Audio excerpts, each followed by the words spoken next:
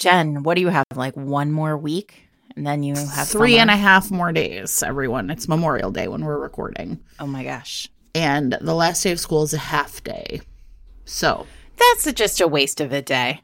No, but it's beneath everyone, it feels. You know, you got to get the kids to clean out their lockers and such. Oh, is that what you do? You know, I don't know. Like I don't remember what half days were for. Exactly. Well, nevertheless, it's what's happening. What I do know is that as a mother, I'm like, oh my God. Oh, yeah. Completely. I got to get this kid to school and then remember to get her home. Like, I might as well just sit outside in front like a weirdo stalker. Yeah. Yeah. No, totally. So, well, that's fun. It is fun. It's very fun. Are you doing like, what else do you do this week? Are you showing the kids a movie? No, I'm not. We are... You know what? I like to work up till the very end, but the deal I make with the kids is... You get what you pay for. Yeah, I guess. I have, like, what I tell the kids is, like, in the last weeks of school, like, I need to do something every day, but that something might just take... My class periods are 50 minutes. That might just take 25 or 30 minutes, and then you can have time, right? So it's kind of like a little bit of a carrot and stick. Like, just be good for this 25 minutes while we talk about... totalitarianism, for example. Mm-hmm. Stalin, Napoleon, Animal Farm, and then so it'll be fun. That you end with Animal Farm. It's so real. God, it's terrifying. I know. I reread it because you've taught it every year we've known each other, and I read it. I feel like I should have told you this, but I reread it about 1.5 years ago, and I was like, "Holy shit!" Yeah, no, it's like it's 90 pages of terror. I mean, really, yeah, horror. I don't know why you exist when you can just read Animal Farm. There's this great moment. I think everybody here knows that I'm my like secret shame is how much I love Aaron Sorkin, and there's this great episode of The West Wing. So the president on The West Wing has 3 daughters, and like there comes a moment where like there's like discussion about who is his favorite, and and he's so frustrated because he's so like human and a dad, and there is no favorite, and he loves them all, and then he is so frustrated, and then there's a pause, and he goes, oh, King Lear is a good play. And literally when I was reading Animal Farm, when I finished it, I was like, oh, this is a good book. Yeah, it's good. Terrifying, right? And good. I think it's also, we don't talk at length about Animal Farm. Here's the other thing that's really fun about it. Like I teach 7th grade, everybody. I mostly read books that are like YA we read the young readers edition of the Trevor Noah book. But like Animal Farm is really like, even though it's a small book, it's their first like big book. And that's kind of a fun way to end. Like, yeah. Right. From here on out, you're reading the big things. So, yeah. Big thinking. I love it. Welcome, everyone, to Fated Mates. I'm Sarah McLean. I read romance novels, and I write them. I'm Jennifer Prokop, a romance reader and critic. And here at Fated Mates, we also read the big things. We do. And we have big feelings about the books that we read. And big feelings about parts of the books that we read. And that's what today's interstitial is about, everyone. Yes. So this week we're going to be talking about prologues and epilogues. This is yet another, we started our Patreon. There's a Discord and there's a channel that's just basically like episode suggestions. Which honestly was just inspired of us. Because I was like, there are no more ideas. 5 really, years in, we're everything. Like, what else should we talk about? And they've come up with some great ideas. The other day, wait, can I tell everybody what I recommend, what I offered up the other day as an idea? And the other day I was like, I don't know, maybe we should do like books with dogs. And I just was like. Jen was like, no. I just was like, no, I have nothing to offer. She didn't even say the words. She just looked at me. Yeah, I was just like, if, looks could kill, Sarah would be. You can imagine. Yeah, I have nothing to offer. I was like, get your pets out of my romance novels. Okay. Pets are hard to write. Here's what I'll say about this, since we'll never do one. Sure. Pets are incredibly difficult to write because you really should not put characters on the page unless you're going to use them for value, for plot or character value. And just owning a pet does not make you special.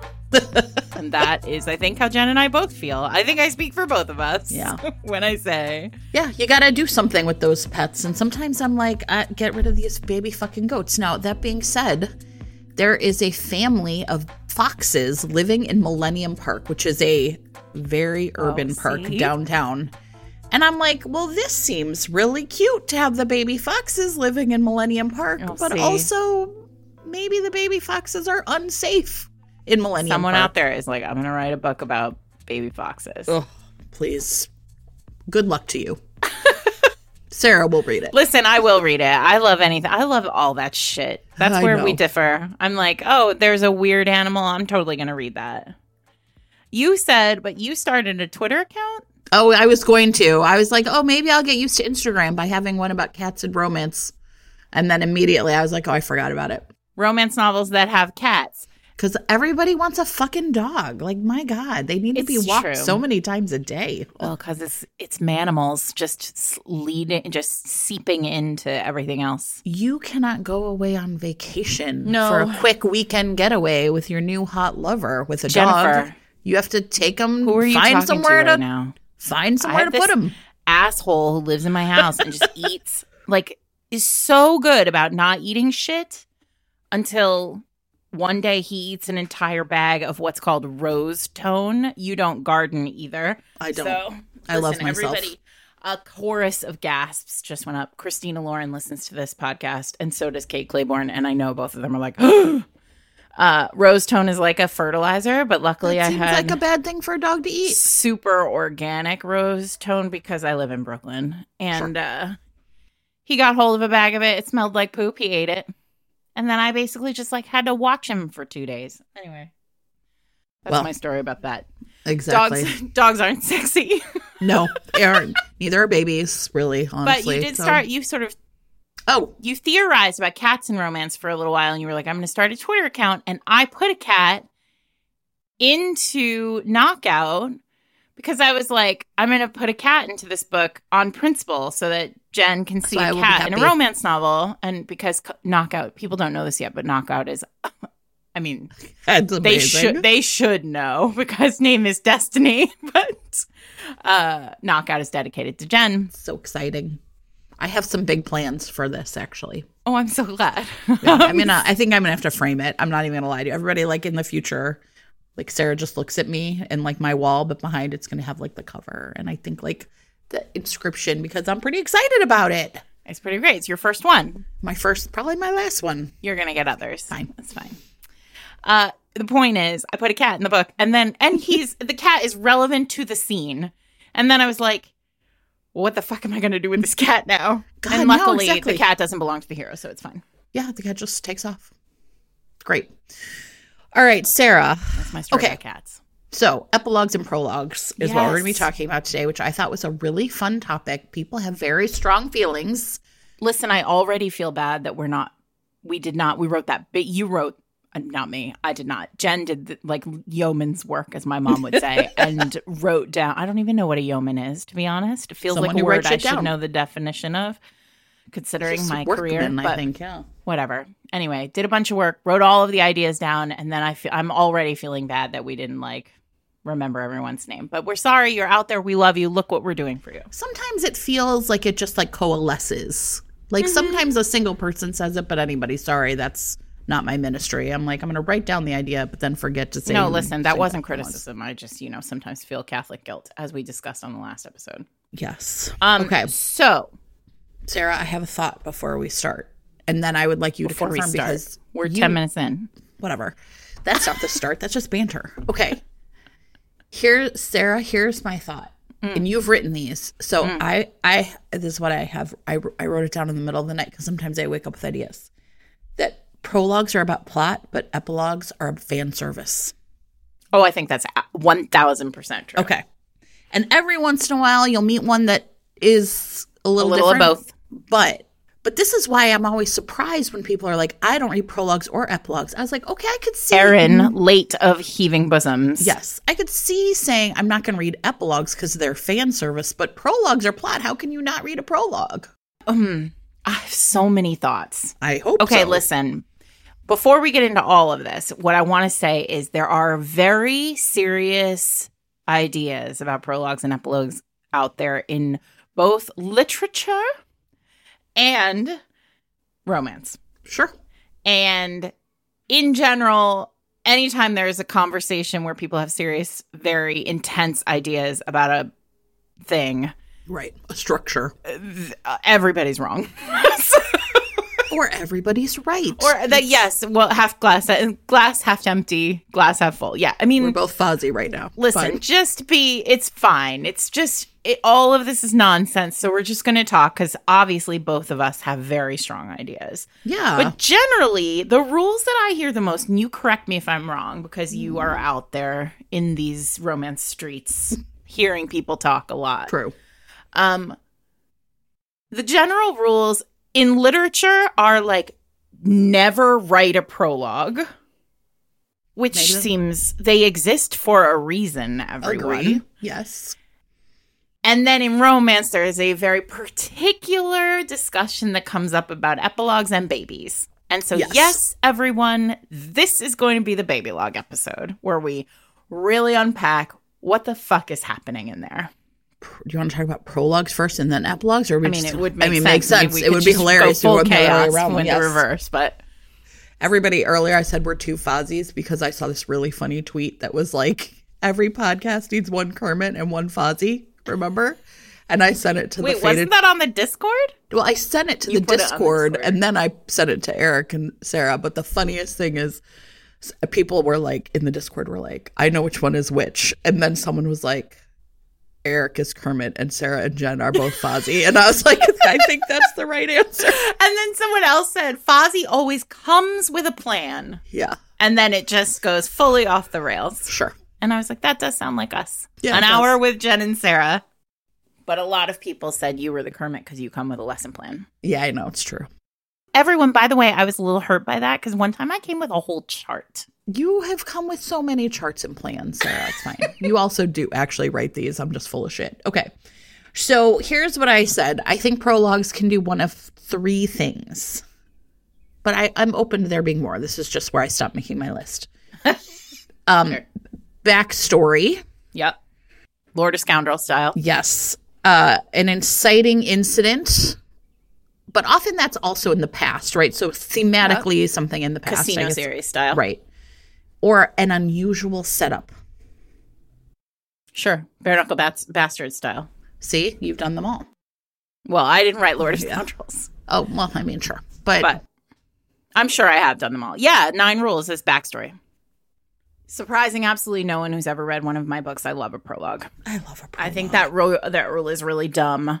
And that doesn't necessarily mean that I always write a prologue. In fact, my current book does not have a prologue, which is interesting because the other 2 books in the series do. Yes. And you are also a fan of, like, the series prologue. Mm-hmm. Well, that I have come to because, well, that's a Bare Knuckle Bastards structure. I mean, right. Okay. Yeah, I think you're right. I think those are the 3 versions. There are probably others. Someone out there is shouting at their iPad. But yeah, so I think in romance you can't do prologue. Anytime anybody talks about prologues in romance, they talk about Lord of Scoundrels, right? Sure. Which people often reference as the exception that proves the rule of you should never use a prologue because that prologue is technically perfect, right? We talk about it a ton in the Lord of Scoundrels episode. I wish now that we are having this conversation that we had this conversation with Loretta so that she could have said, like, yes, I chose that prologue for a reason. But that's all character work, right? Like, it sets up, it tees up all of his damage. Yes. So that we are, as a reader, instantly forgiving of what he is about to do. Because then he's like a real asshole to her for 50% of the book. Yes. What other books do it like that? So I have 2 other books that I think of as having perfect prologues. Now, I want to talk about yours because I really like want to talk about mine too. You know, everybody knows I don't like to talk about my books, but when we have conversations like this, it's hard not to think about like what I was doing. Of course. So I think Forbidden by Beverly Jenkins has a perfect prologue. That's a great one. Because, so if you have not read this, Ryan Fontaine is, it's 1865 in Georgia. The Civil War has just ended.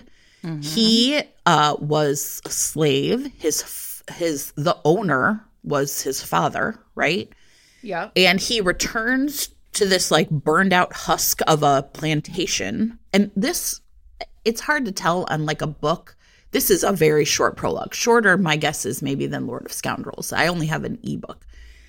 And in this prologue, so many things get laid down, but essentially he finds his father's like wife, right?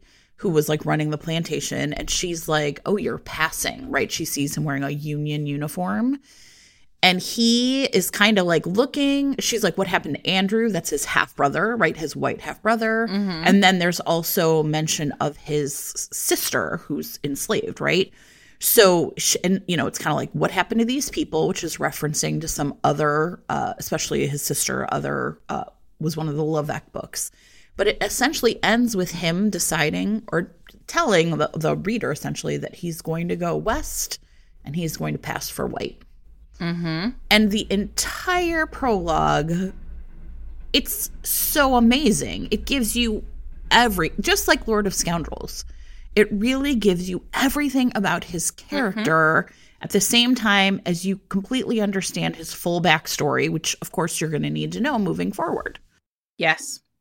That's a technically perfect prologue because it reveals something to the reader that he is going to keep from everyone else in the book. Yes. And yes, we talk a lot about secrets. It's one of the challenges that often people have with tense. Like first person, being in first person POV is very difficult, right? Because you can't keep secrets from the reader.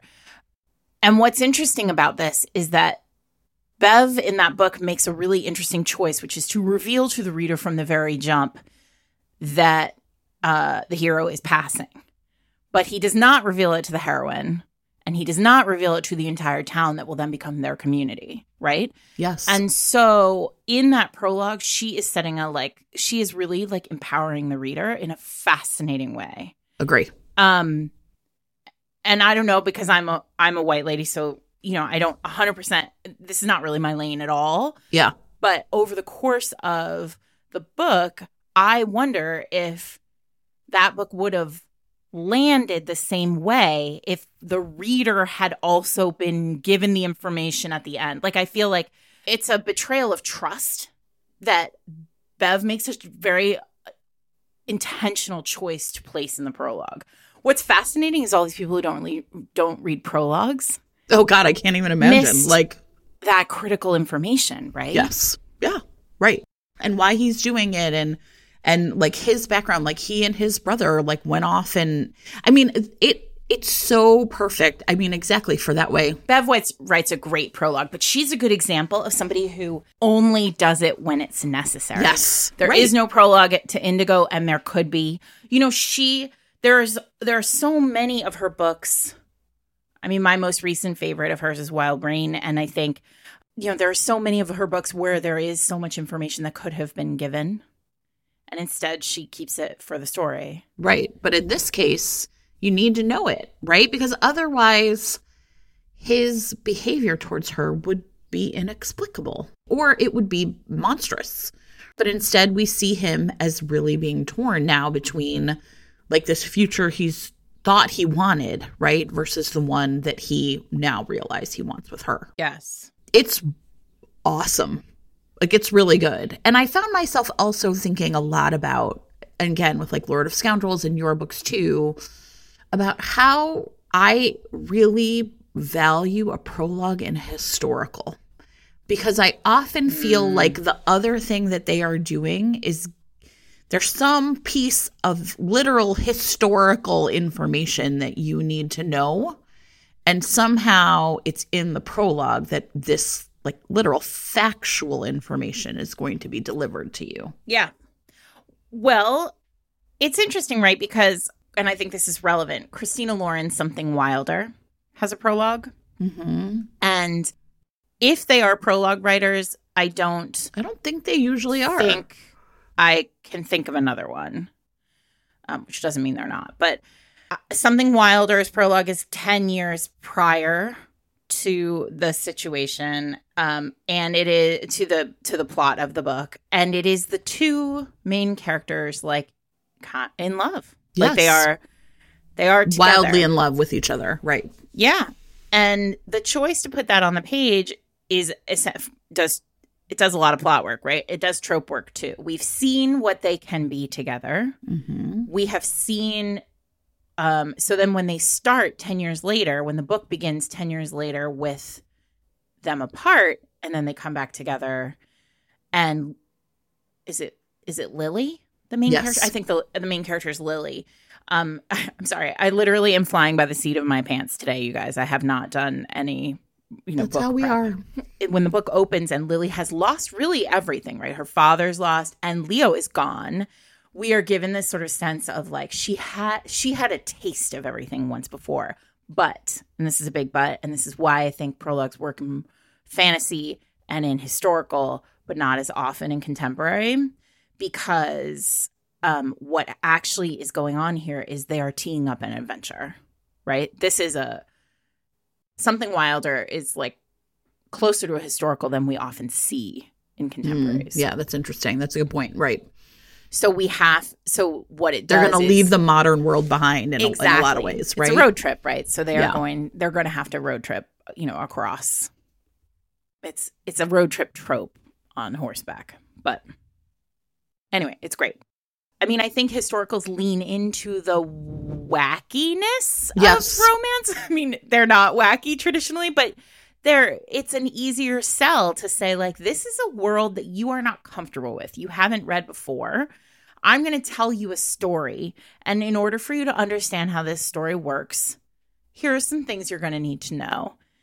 And it is like, I mean, I think Lorraine Heath does a great prologue. I think, I think a lot about, Julia Quinn has written some really beautiful prologues. Sophie Jordan loves a prologue. And yeah, these are all historical writers. This week's episode of Fated Mates is sponsored by Novelty Books, creators of the limited edition summer book box Shelf Assured, which is centered around body confidence, empowerment, and self-love. These three friends, Ashley, JC, and Maxie, met many years ago while working in retail. They discovered a shared love of books, and now they are bringing it to us in the Novelty Book Company box. This is so cute. The cutest thing I've ever seen. Novelty, of course, is usually refers to an item that's unusual or original, but novelty, TEA, is because their literary inspired offerings are carefully curated and intentional. They pair secondhand books that they source on a theme along with reduce waste. I know. Love it. And with complimentary tea, and then additional novelty items from small businesses that fit the theme of each box. This is a terrific gift, or right to someone you love, or to yourself because you love yourself, which is the entire theme of this month's box. I love it. Novelty partners with local women or minority-owned small businesses that are keeping purpose top of mind for all the products in the box.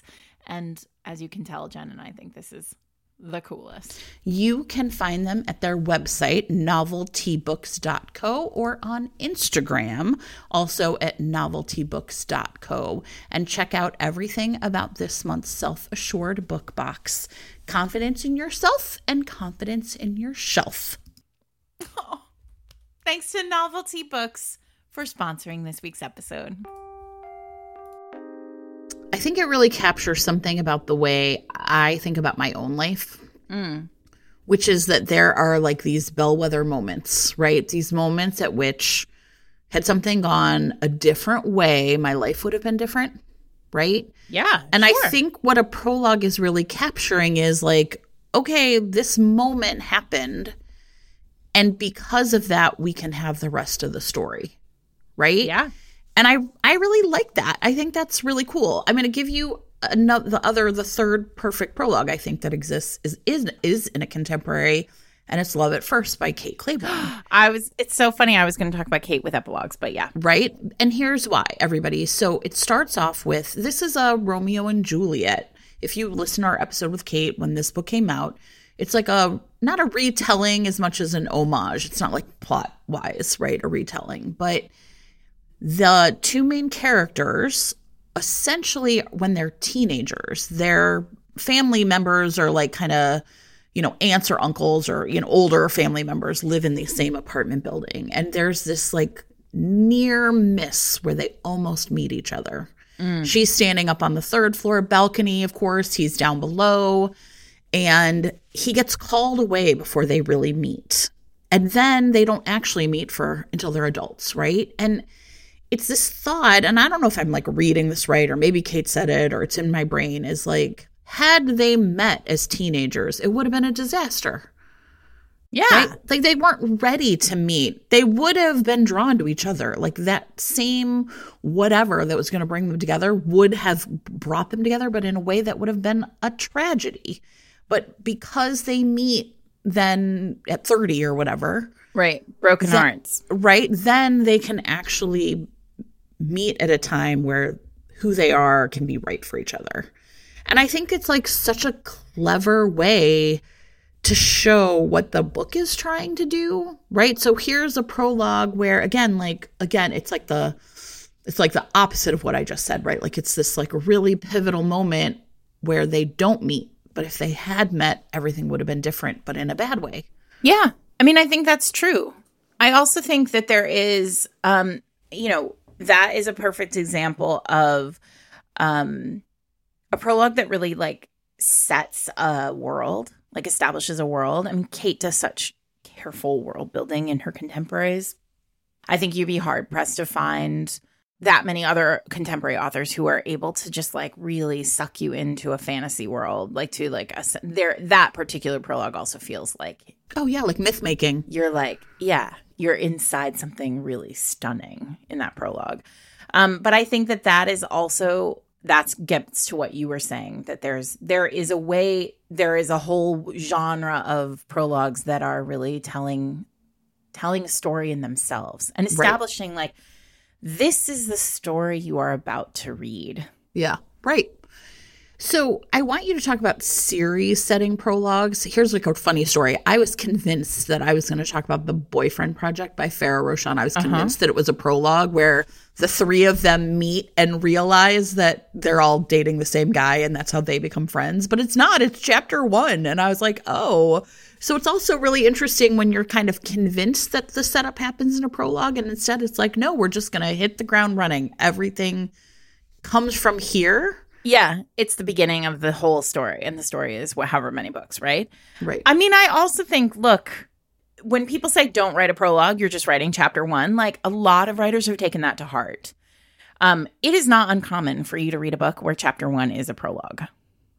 And then like chapter 2 is 10 years later. And it's just because that shit is in our heads. Like, well, in this case, the transition to like, it's not 10 years later, though, so I can see why it was chapter 1. I mean, but it's almost like that exception that, like, it's worth thinking about, right? Like, I was like, oh, it just really does launch them right into the story. There's not a sense of needing, like, a breath before, like, the main story starts. But it's really interesting to think about, like, not every book does need a prologue. And I think that's, like, a good, or every series, right? Yeah. I mean, I think about Tracy Livesey's Girls Trip series has a similar situation where the first chapter is the friends. It may not be. It might be actually right. It's not actually. I think it's like chapter 2 is when it tees up all the friends who will be part of Girls Trip. So that's not. But anyway, wait. So I have written many of them. What would you like to talk about? I would like to talk about your transition to a series prologue because I think those are interesting. Yeah, I didn't do that for a while. Bare Knuckle Bastards was the first? I don't know. So the Casino series, each of the moments, the prologues are each the Casino series is every prologue is the moment that they fell, like, out of grace, right? So that's a separate thing. That's like an inciting incident for each of the books and then arguably for the series as a whole. But no, Bare Knuckle Bastards is a series. It was conceived like fully formed, like there were going to be 3 brothers and a sister. And I mean, I think I've talked about this on the podcast before, but the idea came from this idea of like, what happens if all you've ever wanted was a son? Like you need an heir. You're that kind of dude. And you get 3 illegitimate heirs, like 3 illegitimate sons, and the only legitimate heir is a daughter. And like, how does that, and like, you know, whatever. So I came up with this idea that like this father would have been, you know, deeply, deeply horrible to his children, to these boys, kind of Hunger Games style. And then I was like, I wanted to feel like fairy tales. The first book in that series is a retelling of Rumpelstiltskin. And I had this idea that I wanted the whole series to like really feel like you were in a fairy tale world. And so I conceived of like, well, wouldn't it be great if like all 3 of these boys were sired by different mothers and they were all born. I mean, the beginning of that prologue, and I haven't read it in a million years, is something like, you know, they were born on the same day, at the same hour, on the same minute, but to 3 different mothers. And so no one knew who the oldest was. They all had the same birthday. And then and that prologue is not entitled Prologue. It just says the past, right? Yeah, right. And then I really wanted it to feel like out of time, like you were reading, like a fairy tale. Right. And I mean, I would be remiss if I didn't say that is, you know, partially inspired by, you know, the many, many, many books by Elizabeth Hoyt that I read long before I became a writer, that I love, because Elizabeth Hoyt sort of does that too. Every book begins with this sort of fairy tale that then she threads through the whole book. So it's slightly different. It's a slightly different structure, but she does the same thing where she starts the book and sets you on a path that is really about like a myth that you're about to, you know, become a part of. And then I think the epilogue of Duchess of Daring and the Duke is entitled The Future. Like, I think they are bookends, right? They are bookends. You have seen the present, and everything else is sort of around the edges. Like a little Vaseline on the edges. Well, it's also interesting because I was convinced that Sophie's book was a prologue where she pushes him into the pond or whatever, where they come across him. And it's not. It's chapter 1. It's chapter 1 because it's not Seraphina's book. It's Sophie's book. Exactly. I mean, that book, but that is the inciting incident for the whole series. Yes. Right. But it was interesting because and that's it. It's like, had it been Seraphina's book, it would have had to be the prologue, but it wasn't. Right. It's all framed. It was really interesting when thinking about it, when I went back and looked, I was like, oh, I'm sure that's a prologue. And I was like, oh, no, it's not. No, because it happens like the day. It's all happening on the same day. For me, and look, this is different for everybody. For me, it feels like there is time involved in prologues. Yes, I agree. Because if it doesn't come a year, you know, some amount of time, not even a year, but if it doesn't come some amount of time earlier, then what are we even doing? Yeah. Okay, so maybe this is a good chance to transition to epilogue, because problems get compounded with time, right? Pain, we say, goes away, but doesn't always, right? So, like, I really like the idea of, like, okay, so the prologue happens in some amount of time. And epilogues can be about time, too, in the future, but it cannot be the way that a problem gets solved. Right? No. In fact, I just this morning read one where I was like, hang on a second. Wait, but before we go to epilogues, I just want to say one other thing. You talked about like series structuring prologues, right? And I can't let this go without talking about the Adriana's series, because this is not about time. This is a really interesting structure, right? Because we meet is it a prologue? It might not be a prologue. Oh, no, it is. It's actually almost like a part 1. Like, it has an entirely Oh, yeah. I wanted to talk about this, too. Yes. Okay. So this makes sense. Okay. So that begins with, the prologue is them on the boat. Yeah. It's marked prologue, at least in the Kindle version. Okay. This is also a little fan service for readers. These structures, and you know, I have written these too at the beginning of a series, and where you sort of see all the characters together. Yes. And you know who's going to be. Stephanie Lauren, it's the Stephanie Laurens, like, here are all the Sinster men together. Yes. Fine. Or like, I think there's a Sabrina Jeffries series where like it's just like, all the single Dukes club, and they're like hanging out together in their club, and right? Like, yeah, there they are. And it's like it's gonna be all these jerks, and there's always the one who's like definitely gonna fall the hardest, and they're definitely gonna be the last book, right? Oh yeah. And so the structure of a prologue in that sense is a real romance fan service. Yes. To use your term. Because we don't need to see them all on the boat. Like, we don't need to see them all in the club.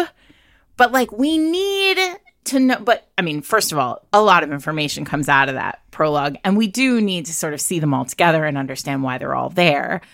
But making it a prologue is Adriana's saying, I love romance novels. Yes. And I know that you as a romance reader are going to enjoy this. Like, This is me putting a mark in the sand and saying very proudly, like, what you are about to read is a series of romance novels about these great women.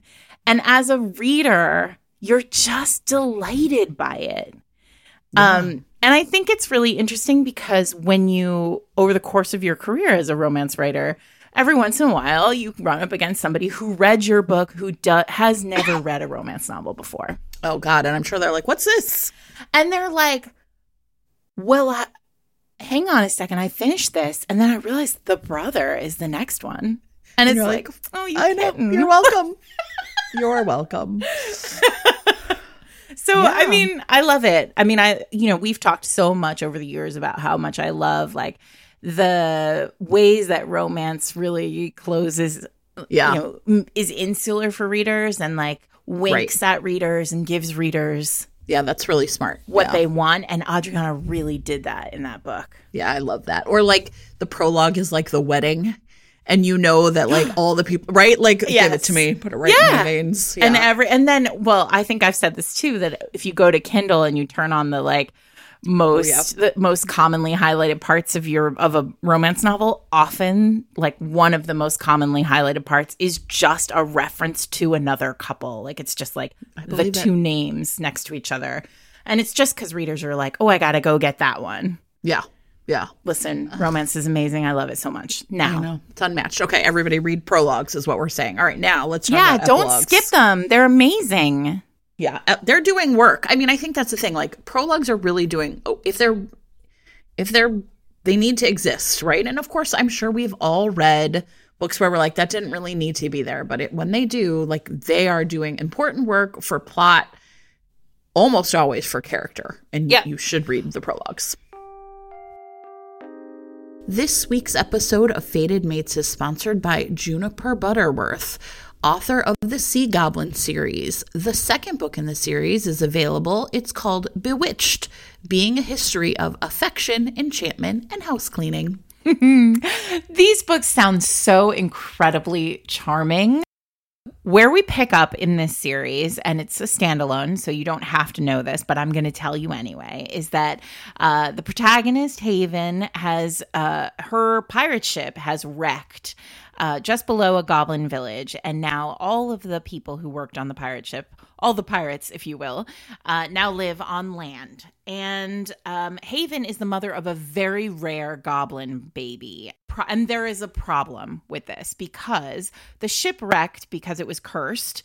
And now the curse has transferred itself, they fear, to her child, which is not great. So they are looking for literally any way to reverse this curse.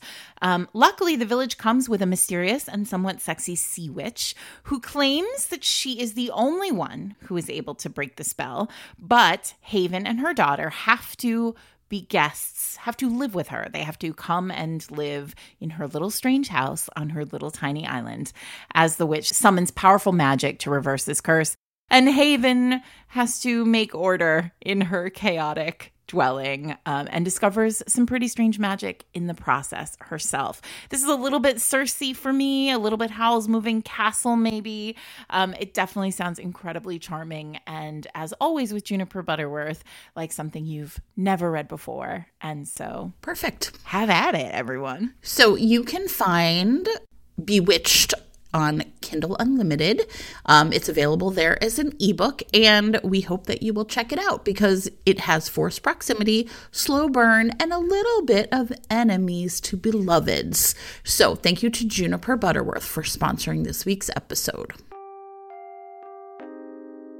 Can I just say also about my current series, Hell's Bells and Prologues? So I often do not write my prologue until the very end of the book. And that is for lots of reasons, but mainly because I don't believe that every book needs one. And so often the question, like at some point at around like 70% of the book, I think, oh no, it does need a prologue and this is what it should be. Hell's Bells, a bombshell begins with the moment that Duchess finds, spoiler everyone. Bombshell begins with the moment that the heroine becomes a Hell's Bell, joins the club. And then Heartbreaker also begins with the moment that the heroine finds the club. Knockout does not. And one of the reasons why it doesn't is because you don't need it. You don't need to see that moment from Imogen because she has never not been Imogen, right? Right. Yeah. There is no origin story to Imogen. Imogen was born that way. And so when she was found and brought into Hell's Bells, it wasn't because she had done something. She didn't have to be summoned. Like she walked into a room one day and Duchess was like, "Would you like to join my club?" She was like, "Yes." And Imogen was like, "Let me get my bag full of bomb making stuff." Yeah. Tommy and boom. Well, that's a different episode. But yes. So the point is that like it's okay. And I really fussed. I wrote a whole I did actually write a prologue for this book. And I left it. I gave it to my editor and I was like, I don't know what to do. I feel like it's redundant in a lot of ways. And she was like, yeah, it is. Let's leave it then. Yeah. Yeah. So that's really cool. It's okay. I'm giving everybody out their permission. Write them or don't write them. Yeah. I mean, definitely read them.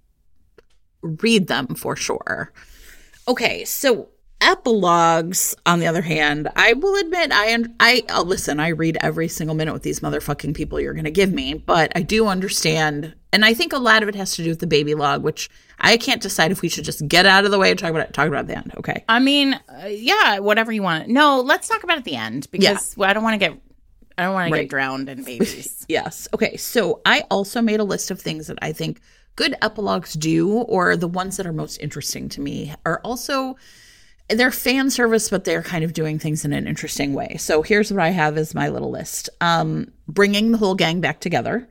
So it's like in a series epilogue, sometimes you get everybody, all of the, right? Sure. True fan service. Absolutely. Everyone at Christmas wearing like holiday sweaters. Sitting around and drinking mead. In a single point of view book, sometimes you get the other love interest point of view in the epilogue. The dreaded baby log, that's what I wrote, but we'll talk about that later. Not dreaded for all of us, but yes. Exactly. We'll talk about it.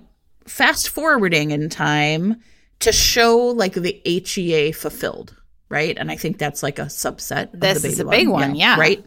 And then, surprise, motherfuckers, which is what I would call the epilogue of No Good Duke Goes Unpunished, for example. That's literally. Let's put a pin in that and we'll talk about it later. Because I actually don't think that many of us do surprise motherfuckers.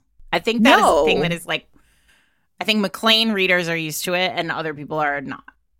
So yeah, let's start with surprise motherfuckers because you're right. Very few people do it, but you did it. And But it does happen. Yeah. Can only imagine people were like, oh shit. Yeah, it is my greatest joy every time I get an email about that book.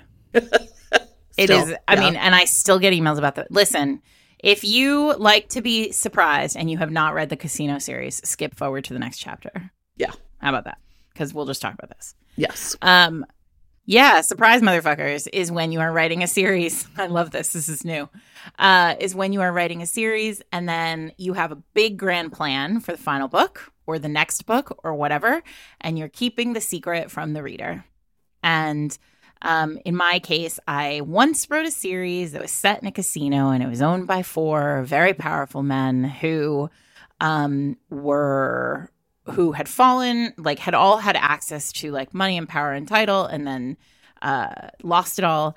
and they created a casino, and then they became like the richest scoundrels in London. Sure, of course. And it was amazing. And there were 4 of them, and the most powerful of them was named Chase. They all had they all had one name that they went by, and the 4th hero's name was Chase. And throughout the first 3 books, sure, never a Chase hint. was just machinating. I mean, there were lots of hints. You just, I don't know what to say. On the way back, on the second read, you're like, oh shit. The hints were not like wink, wink, nudge, nudge hints, right? Does that make sense? Like, no. They were there, but not in any way like a... No, you would have to be an incredibly close reader to see it.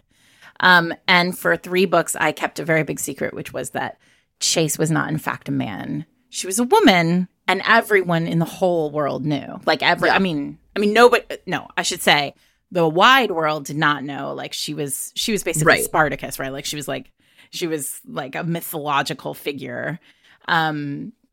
Who, was held, or rather the Wizard of Oz, like behind the curtain. But like all of the people that you have been in the point of view with for the entirety of the book knew that she was a woman, and you just I never used a pronoun, which was really fun to write. You knew all along. I had known at that point since like 2 books even prior to that series what was going to happen. And then, but the point is about that epilogue wise, I knew, and this goes to your fan service thing. I love a prologue that tees up the next book. Yes. An epilogue that tees up the next book. An epilogue that tees up the next book. I love an epilogue where you are given like a mic drop ending and immediately have to run and get the next one. And I love that as a writer, obviously. Like, I want everybody to buy the next book. But I love that as a reader when I'm like, holy shit, it's happening. This is happening. Just so you know, everybody, Knockout has a surprise motherfuckers ending.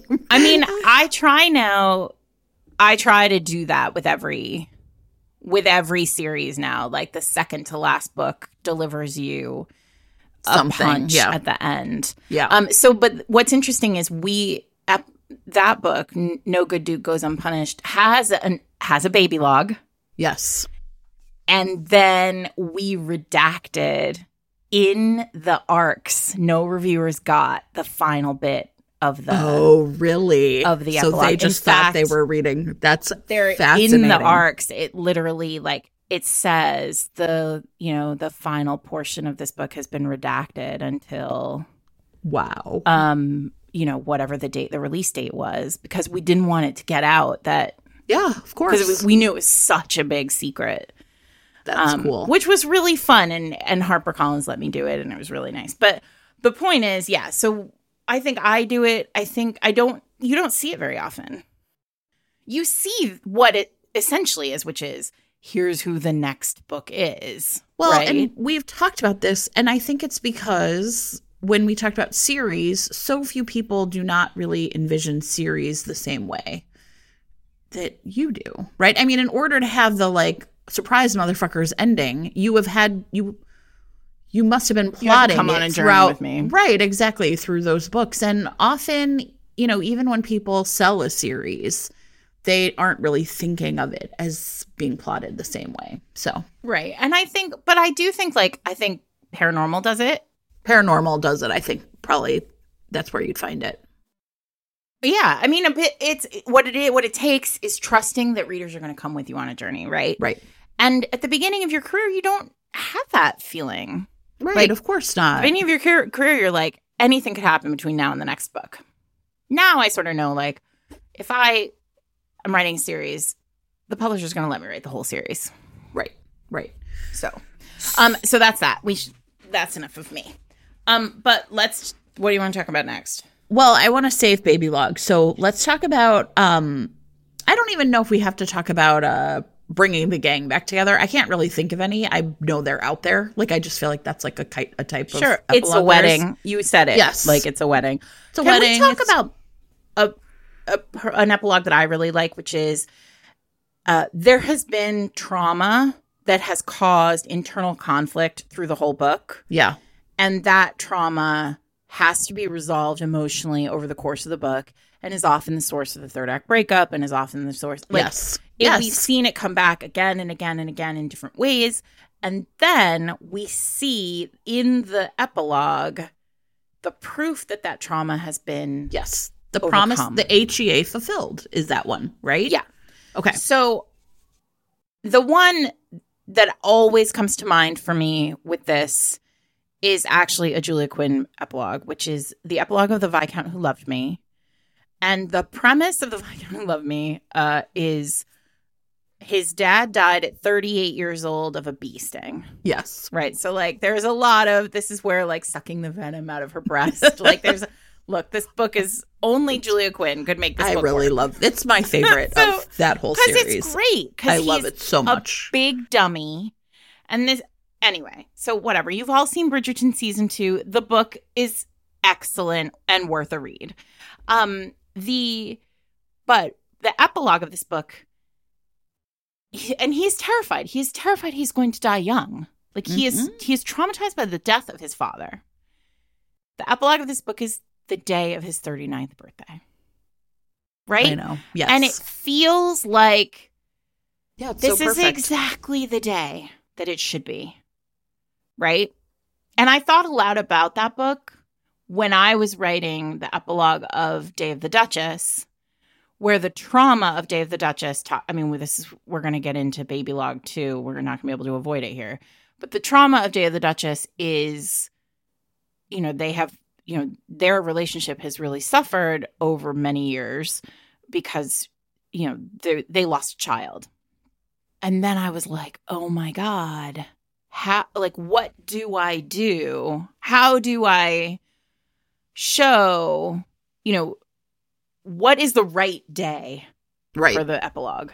Right. And in that case, I remember sitting down and thinking, well, it can't be the birth of their first child because that's a traumatic experience, right? Like, terrifying. And then it just felt like there were like a whole series of things where I like sort of leapt ahead to the proper day for that epilogue. And I thought a lot about The Viscount Who Loved Me when I did that. Like, what is the right day? What is the 39th birthday? Yeah.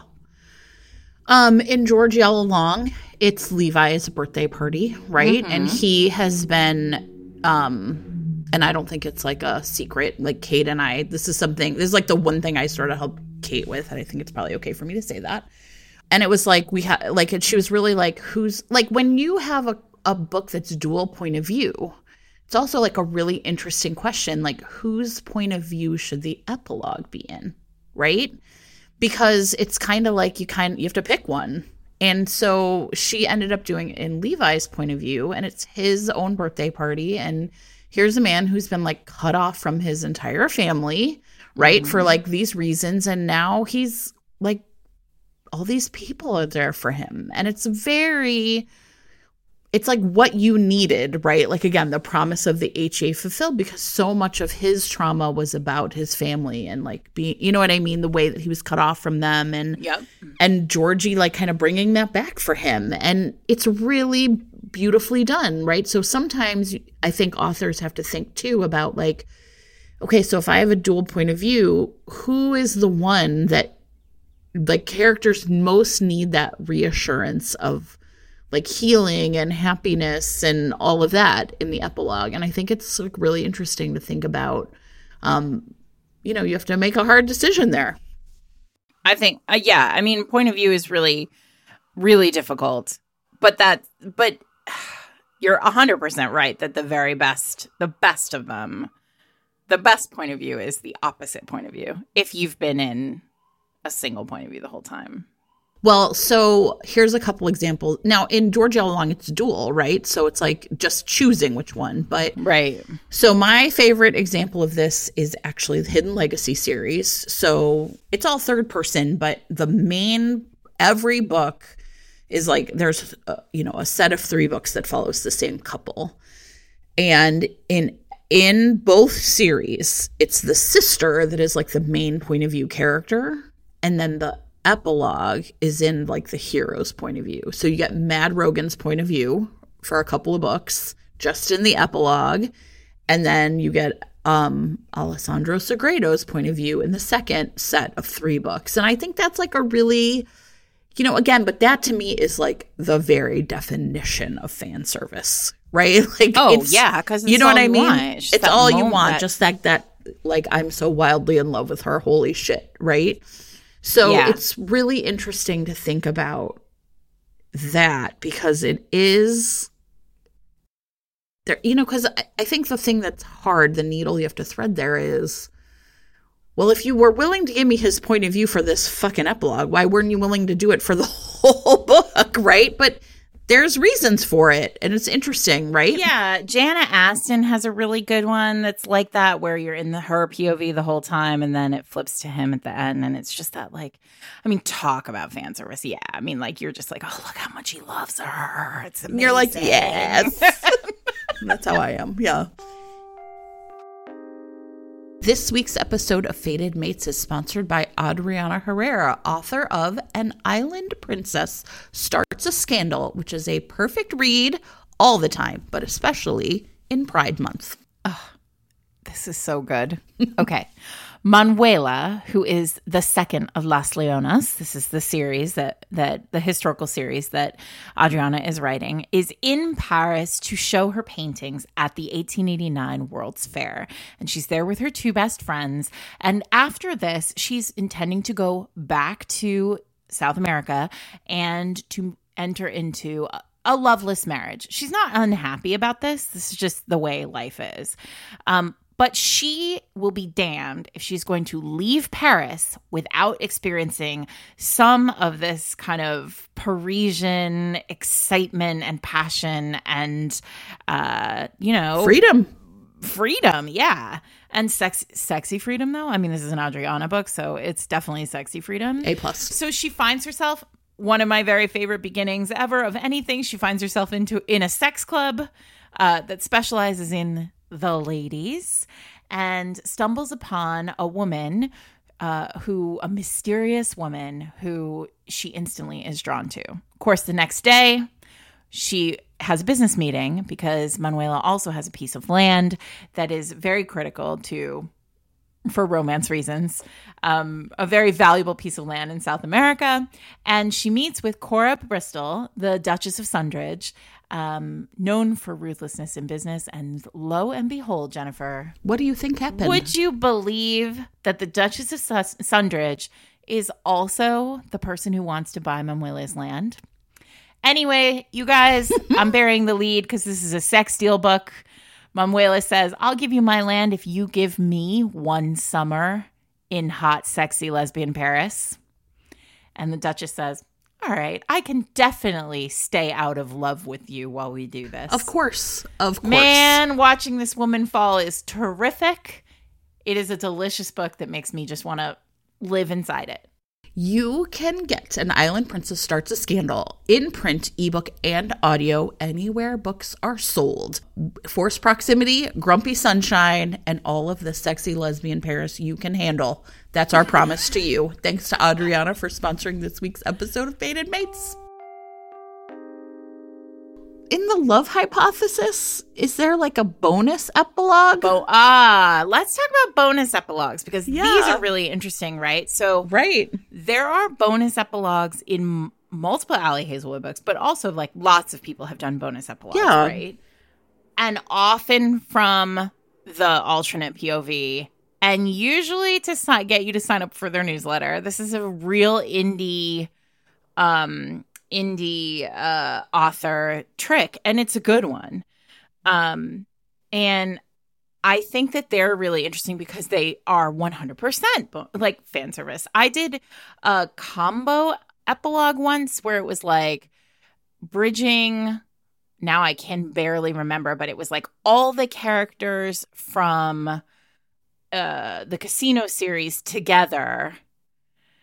And then it bridged to the Bare Knuckle Bastards. And so it was, and it was like sign up for my newsletter and you can get this thing. And so I think that really is about like, do you really love these characters or not? I'm trying to think about epilogues that really do work, though, right? It does feel like the 39th birthday epilogue, but it's like it's not quite what I'm looking for, but what it is doing is showing you that it's all okay. Yeah, okay. I actually have my favorite epilogue probably of all time. Tell me. Is Lorraine Heath. You're not going to be surprised. No, because she's the best. In The Duchess Hunt. So in this book, everybody, there's this reveal. It's kind of spoilery that the heroine, who is his like secretary, when she was a teenager, in order to like save her family from poverty, agreed to essentially be photographed in the nude. And she is, and this is, very early in photographs. So he is like sort of making it, by the end, it's like his goal that he's like, I promises her he's going to like destroy them, right? There's not like negatives floating around, right? There's this limited number of prints and he's going to destroy them. And then you get sort of this like regular old epilogue of them doing whatever, being happy. And then the last couple paragraphs, it's 2021. And Brandon Brimsley Norton, the 15th Duke, has just received a delivery from Sotheby's of the last remaining photograph of the fallen angel. I have chills telling you this. I'm sorry, everybody. Please write. And he doesn't look in it, but it has been the charge of every Duke since that one to find and destroy these photographs. And listen, Lorraine Heath laid is the fucking out. best of us. And why more people don't read her books, I want it to be the charge of every person who follows me and my family. Like, our family vendetta is to get people to read Lorraine Heath. This is a book, and I don't know if I've talked about this book. I really have come to think this book is so brilliant over time. I kind of struggled with it at first because they're both keeping secrets, and hers is like nowhere near as big as his, and she is so like just consumed with it. And then I was like, oh shit, it's because of the fucking patriarchy, right? Like, but the ending of this book where he basically was like, I don't give a shit what you do, my descendants, you will find and destroy these. Job. Isn't that amazing? It's fucking great. Oh, it is. Only Lorraine. She's the best. The best thing I have God damn it. ever That's fucking so read. Good. It's so good, I'm Sarah. never going to write that. But you know what? Here's what I was thinking. I think so many authors would be afraid to do it because you're tacitly you're tacitly admitting that these people have died. I know that sounds so dumb, right? Oh, but Lorraine doesn't care about that shit. Yeah, Lorraine doesn't care. We all know that they're dead, but like, no, so good, but not dead. She always figures it out. This is not the first character she's killed in an epilogue, and what she does, she's so good at the fucking job. It makes me crazy. He's not dead. He's right there. Yeah, he's right there. Still, they're right there. Still a king. Still a king 15 fucking generations later. Like, he's like, you have a cell phone and I don't care. Yeah, find and destroy these photos if you find them. Like, isn't that unreal? Brilliant. Amazing. Literally brilliant. Amazing. Yeah. So that's it. So good. I will say, and I don't want to name names because, we don't really necessarily do that here. I think one of the ways an epilogue can fail is if you show that these characters need to do some work in order to be happily ever after. Wait, what does that mean? Say more about that. Because meaning, like, I'm trying to think of like a book in particular, right? Like they're not ready. They're not fully formed, right? They're not at happily ever after stage. Mm-hmm. At least to me, like, they're still too traumatized. They're still, right, like, whatever it is. And the books I'm thinking of, it's, like, various different things. I have 3 in my head. I'm not going to name them. And then it's kind of like, okay, well, now it's 16 months later or 2 years later, and don't worry, everything's fine. Like, they've recovered. That does not work for me. Yes. Okay. That is what I'm talking about a book where the book is not complete and they try to listen. All right. Yes. There are things that have to be tied up in an epilogue sometimes, right? Mm-hmm, yeah. God knows I read a gigantic book, right? So often by the time I get to the end of the actual book, there is still one piece of information, say, or one thing that needs to come out, right? Okay. So, for example, in Heartbreaker, there is a moment where there is a literal document, a piece of paper. No one cares. If for romance reasons, this piece of paper existed in the book, and it needed to get back into the hands of the hero, and there was just no graceful way to do that, to get that document back into the hands of the hero during the book proper. The heroine was a thief, and she had pickpocketed that document in the final chapter of the book. But, like, there just was no moment in the writing, in the pacing of that chapter, where I could be like, oh, and pause, here's this document back, right? So she actually returns. It's weird. I've never written this is also a birthday epilogue, which is not I don't feel like birthday epilogues are super common, but we've talked about a bunch of them. Here we are. It's fine. Anyway, it's the hero's birthday, and she gives it back to him, right? So in that moment, the epilogue is doing something, right? It's tying up one final thread that readers might be like, well, wait a second, whatever happened to that thing, right? Right. And it ties it up, and she gives it to him as a birthday gift in that epilogue. However, there's nothing about that it was related to their character development, their journey into love, their, path into happily ever after. It's literally just a piece of paper that has to get from one person to another. When the happily ever after requires additional plot to solve it, that is not an epilogue, in my opinion. Yes, agree. And I literally, I said this at the beginning of the episode, I read a book today, and I was like, and the epilogue required, the hero's trauma was not resolved. Yes. At the end of the book. And then in the epilogue, it is resolved. And exactly. Felt, and in this case, it wasn't like it had been elided. Time was not elided. It literally, like, at the beginning of the epilogue, he still had the problem. And then by the end of the epilogue, he didn't. Yeah. And it was a struggle for me, because that's not what an epilogue is for, in my opinion. You're like, how the hell did that happen? Right. And like, why didn't we use the runway? Right. Like, why didn't we use the whole runway? So, this is tricky, because I also sometimes hear in the ether, in the writing ether, that like no section of the book should be on page if it's not relevant to the book.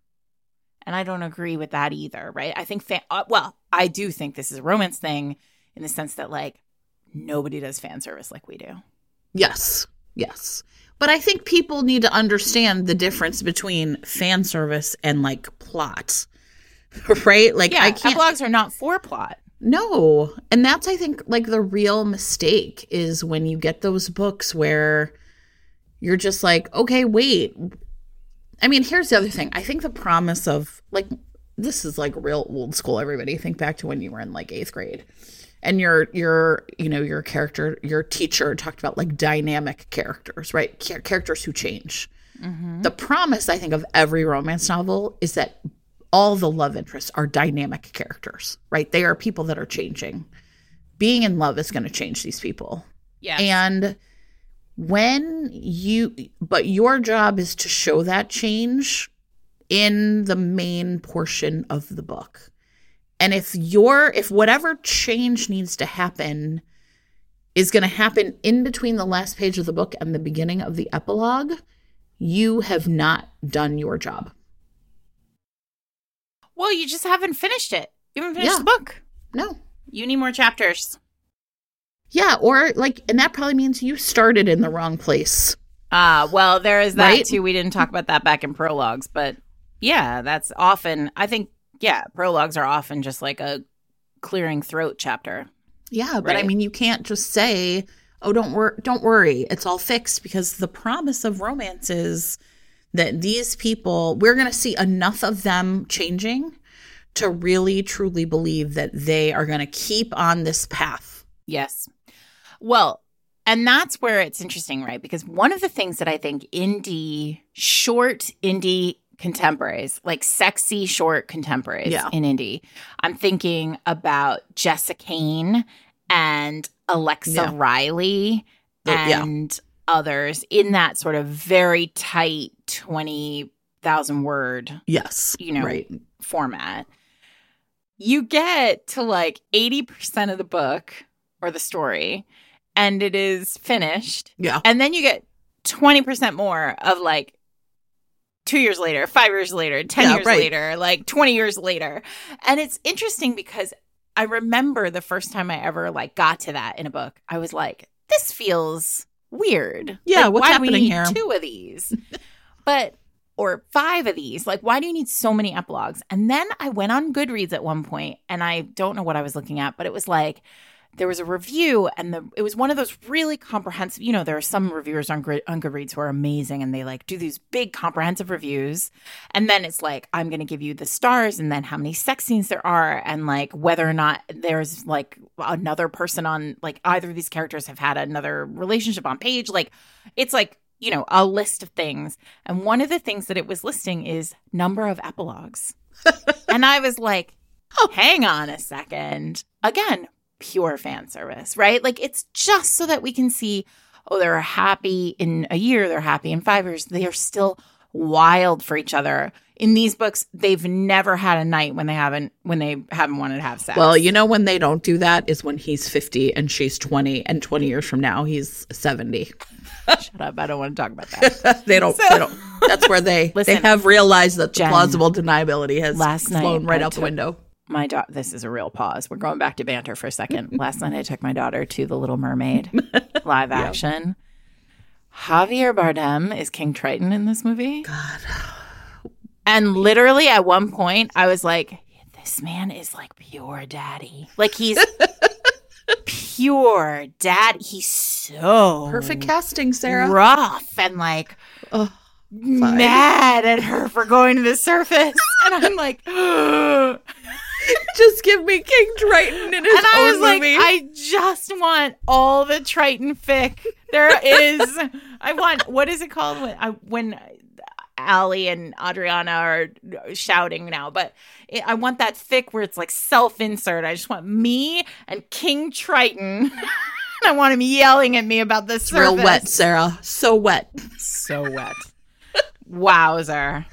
I mean, I'm feeling warm now. But anyway, the movie was fine, but go for Triton. Hilarious. Anyway, yeah. So I got distracted. Yeah. Well, I mean, I'm just saying, like, it is interesting, right? Like those, yeah.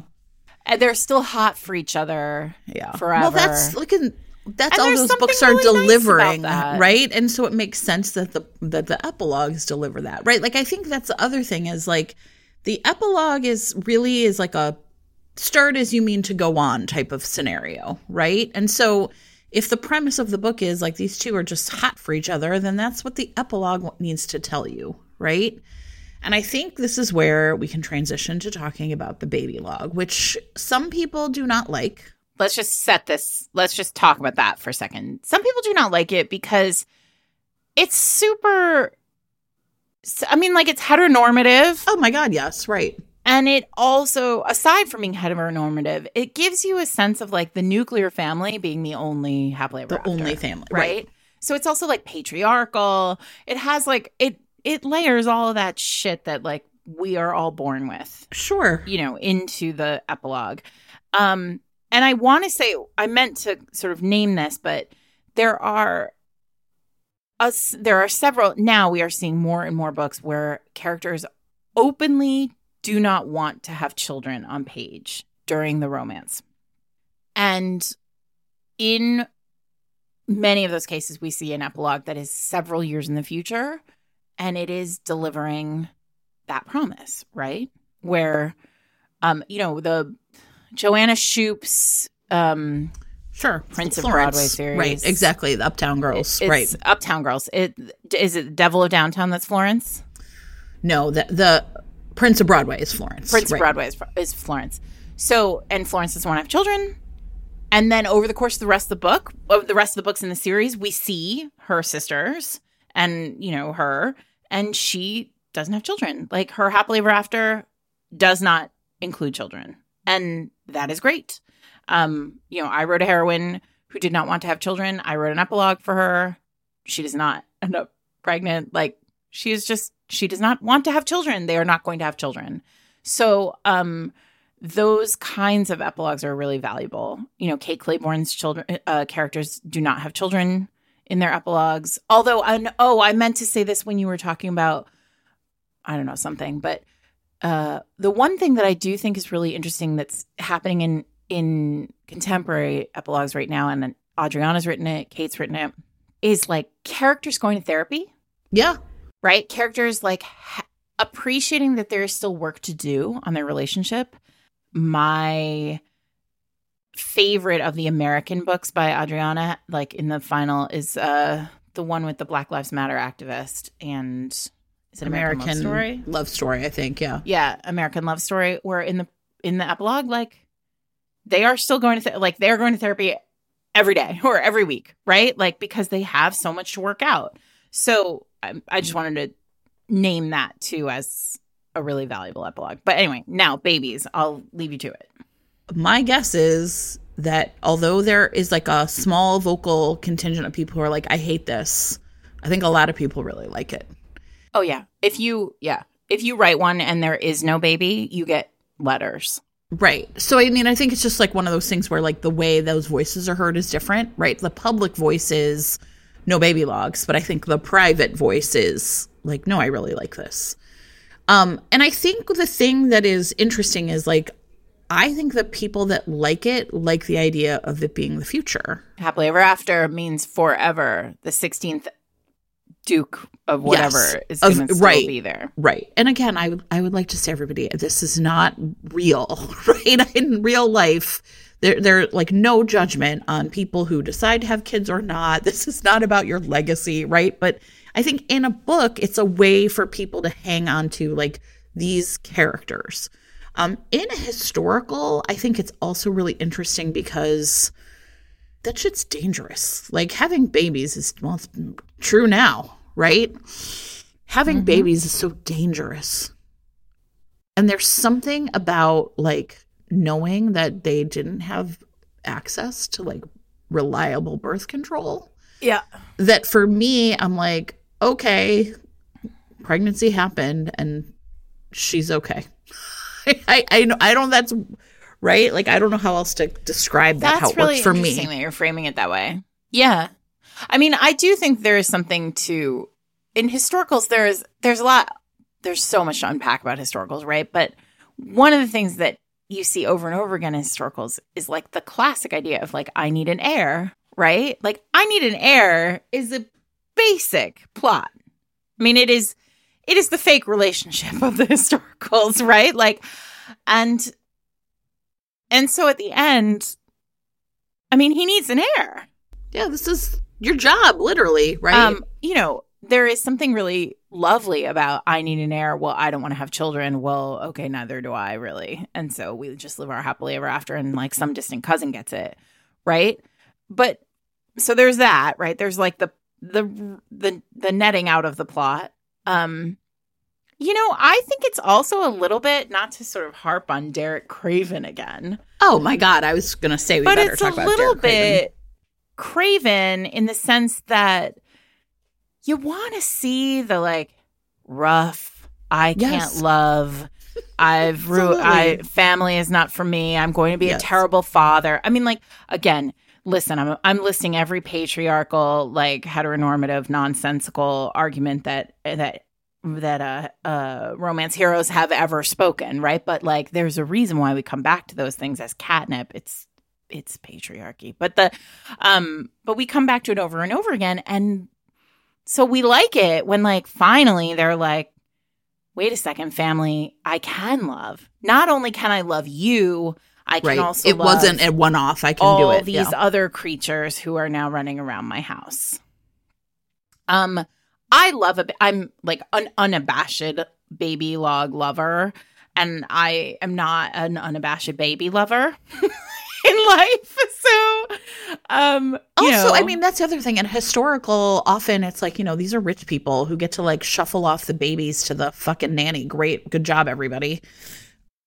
I want to say, for some reason, I really love one of my favorite tropes in Babylogues is hero finally is allowed in the, like, wants to get into the birthing room. Oh, God, yes. And the like, doctor, this is women's work. Yeah, and the doctor's like, no. And he's like, I'm getting in there. I love that shit. You know, I want to hold her while this happens. Like, this is us together. Woof, I love that. And then, of course, there's, like, the classic. Is it the Stephanie Lauren? Is it Devil's Bride, where the epilogue is her in labor and he's downstairs with all his friends? Yeah. And they're, like, telling him all the terrible ways that, like, birth can go. And he's just, like, freaking the fuck out. Yeah. Yeah. There are lots of ways that over the years writers have played with gender roles in this particular kind of epilogue. You know, I don't know. It's also the last, like, kaboom of, like, big emotion, a big emotional surprise for a hero. Often, like, I'm pregnant. Right. I'm a father. Here's what I will say. I'm agnostic about the Babylogue. I certainly would never be like, wait, where is it? And then when it happens, I'm like, that seems nice. I think the other reason I like a Babylogue, everybody, maybe you could get into this space, is I don't enjoy children as characters in romance novels. So I just feel like, but romance is about family, right? And so it's kind of like, quote, right, I'm making air quotes, right? So this is a way in which a lot of people do make a family, like literally by having kids. And I like that it's just like not something I have to really fucking deal with. Here's a good example. If you've read, okay, I'm going to get these titles wrong. It's like The Secret Life of Kit Webb and the Perfect Crimes of Marion Hayes. Were like not really a duology because it's different couples in each book by Cat Sebastian. But they're very tightly tied together as plot. And Marion has given birth but doesn't really want to be a mother. And at the end, in the epilogue of Marion's book, which is the second book, it's very much implied that the gay couple from the first book, Kit Webb and, God, I'm spacing out on the other guy's name. Kit, and it doesn't matter, that they're going to mostly be parenting the baby, while Marion and Rob, who's her lover, are going to kind of not. And essentially it's like there are two separate couples and this baby is going to tie them together in ways, and they are kind of like a band of thieves, which is a very common Cat Sebastian trope. But Marion is not in this group of people expected to be the mother just because she is the mother. And I thought it was really fantastic, like really interesting the way it was done. Even though a lot of the book I was like, wait, where's that baby? Right? But it's really... That's the downfall of having a baby in your book. Well, of course, because you're somebody's got to deal with the fucking baby. There's like a wet nurse and stuff. So, but I just thought it was, again, like historical is now doing so much more, not just heroines like Wild Rain and Fuck Yeah Florence who just don't want kids, but then also like really truly innovative, like again, like non-heteronormative, like this group of people is going to raise this baby, and Marion is not tied to this role just because she's the one woman in the group, right? So yeah, I mean, it's interesting, right? Because I think now there are so many ways that the, quote, Babylogue is happening in romance in different innovative ways. Like, we talked about Delilah Green Doesn't Care recently on the podcast, but Claire, one of the heroines of that book, is a single mom. And so family finds itself in that blog in a different way, right? Like Delilah is not going to, necessarily have her own, like, create a child from her body, but she is going to love this other child. Well, and sometimes I feel like the dislike of the Babylogue is really the dislike of like the miracle pregnancy. And we should talk about that because I have written a pregnancy that comes after like about after loss. Yeah, I mean, the miracle pregnancy it's rough, man. I mean, like it is a real, you are in a pickle. You are in a pickle in a historical. It is not safe for you in a historical if the character believes that they are not able to have children. Like it's just flatly not safe for you in there. And the reality is, and that is not true always. Like there are certainly some writers who have written a character who cannot have children, knows they cannot have children, and does not have children, right? But I think many, many, many of us, speaking widely for historical writers, have written at some point or another a character who believes that they are not able to have a child and then is able to have a child. And that is because medicine, well, that's how I read it. in 1820 knew These nothing. are quacks. Like they were also going to blood you and put leeches on you. So what the fuck did they know, right? I mean, yeah. But I should say, wait a second. That's not really that. Somebody out there is calling me on my bullshit, and they should be, because that is how I told myself. Yeah. I was going to write it, like that this was a situation where a quack doctor, and it's on page that he says you'll never have another child, right? And I knew medically what had happened, and I knew medically that she could have another child. But I do think there are a lot of us who like love is magic. Right. It's true. Right. Woof. That sucks, and I'm sorry, everyone. Yeah, it's not safe. I think, and it's not safe. Listen, it's not safe in contemporary. I said I blamed historicals because it is a very common thing in historicals, but it's not safe in contemporaries either. Yeah. Well, and I think that this is a place where, for me, I think the power then of like social media or whatever to hear kind of an upswell of people saying like, this is actually not great. This is a little harmful.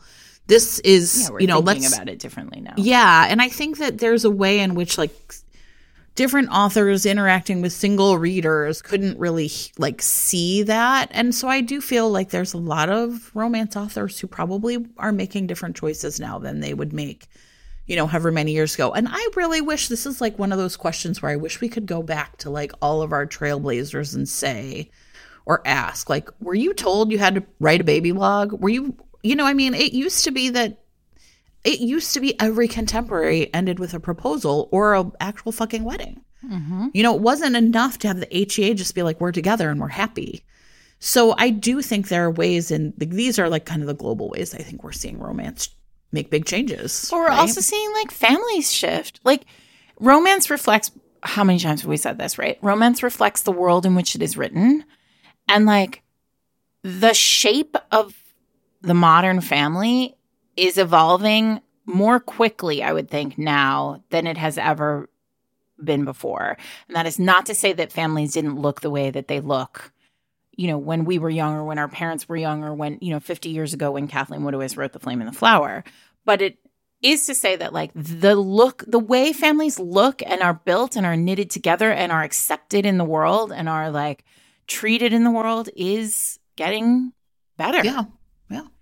And so I think romance is, always going to be a little bit behind on any of these issues that feel like they're entrenched in patriarchy, because we are as a genre entrenched in patriarchy, just like everybody else is. Yes, welcome to the world, everybody. But I do think there are very cool examples of books where that is not the case. There is no baby at the end. And what I would say, I know everybody out there is going like, well, give us an example.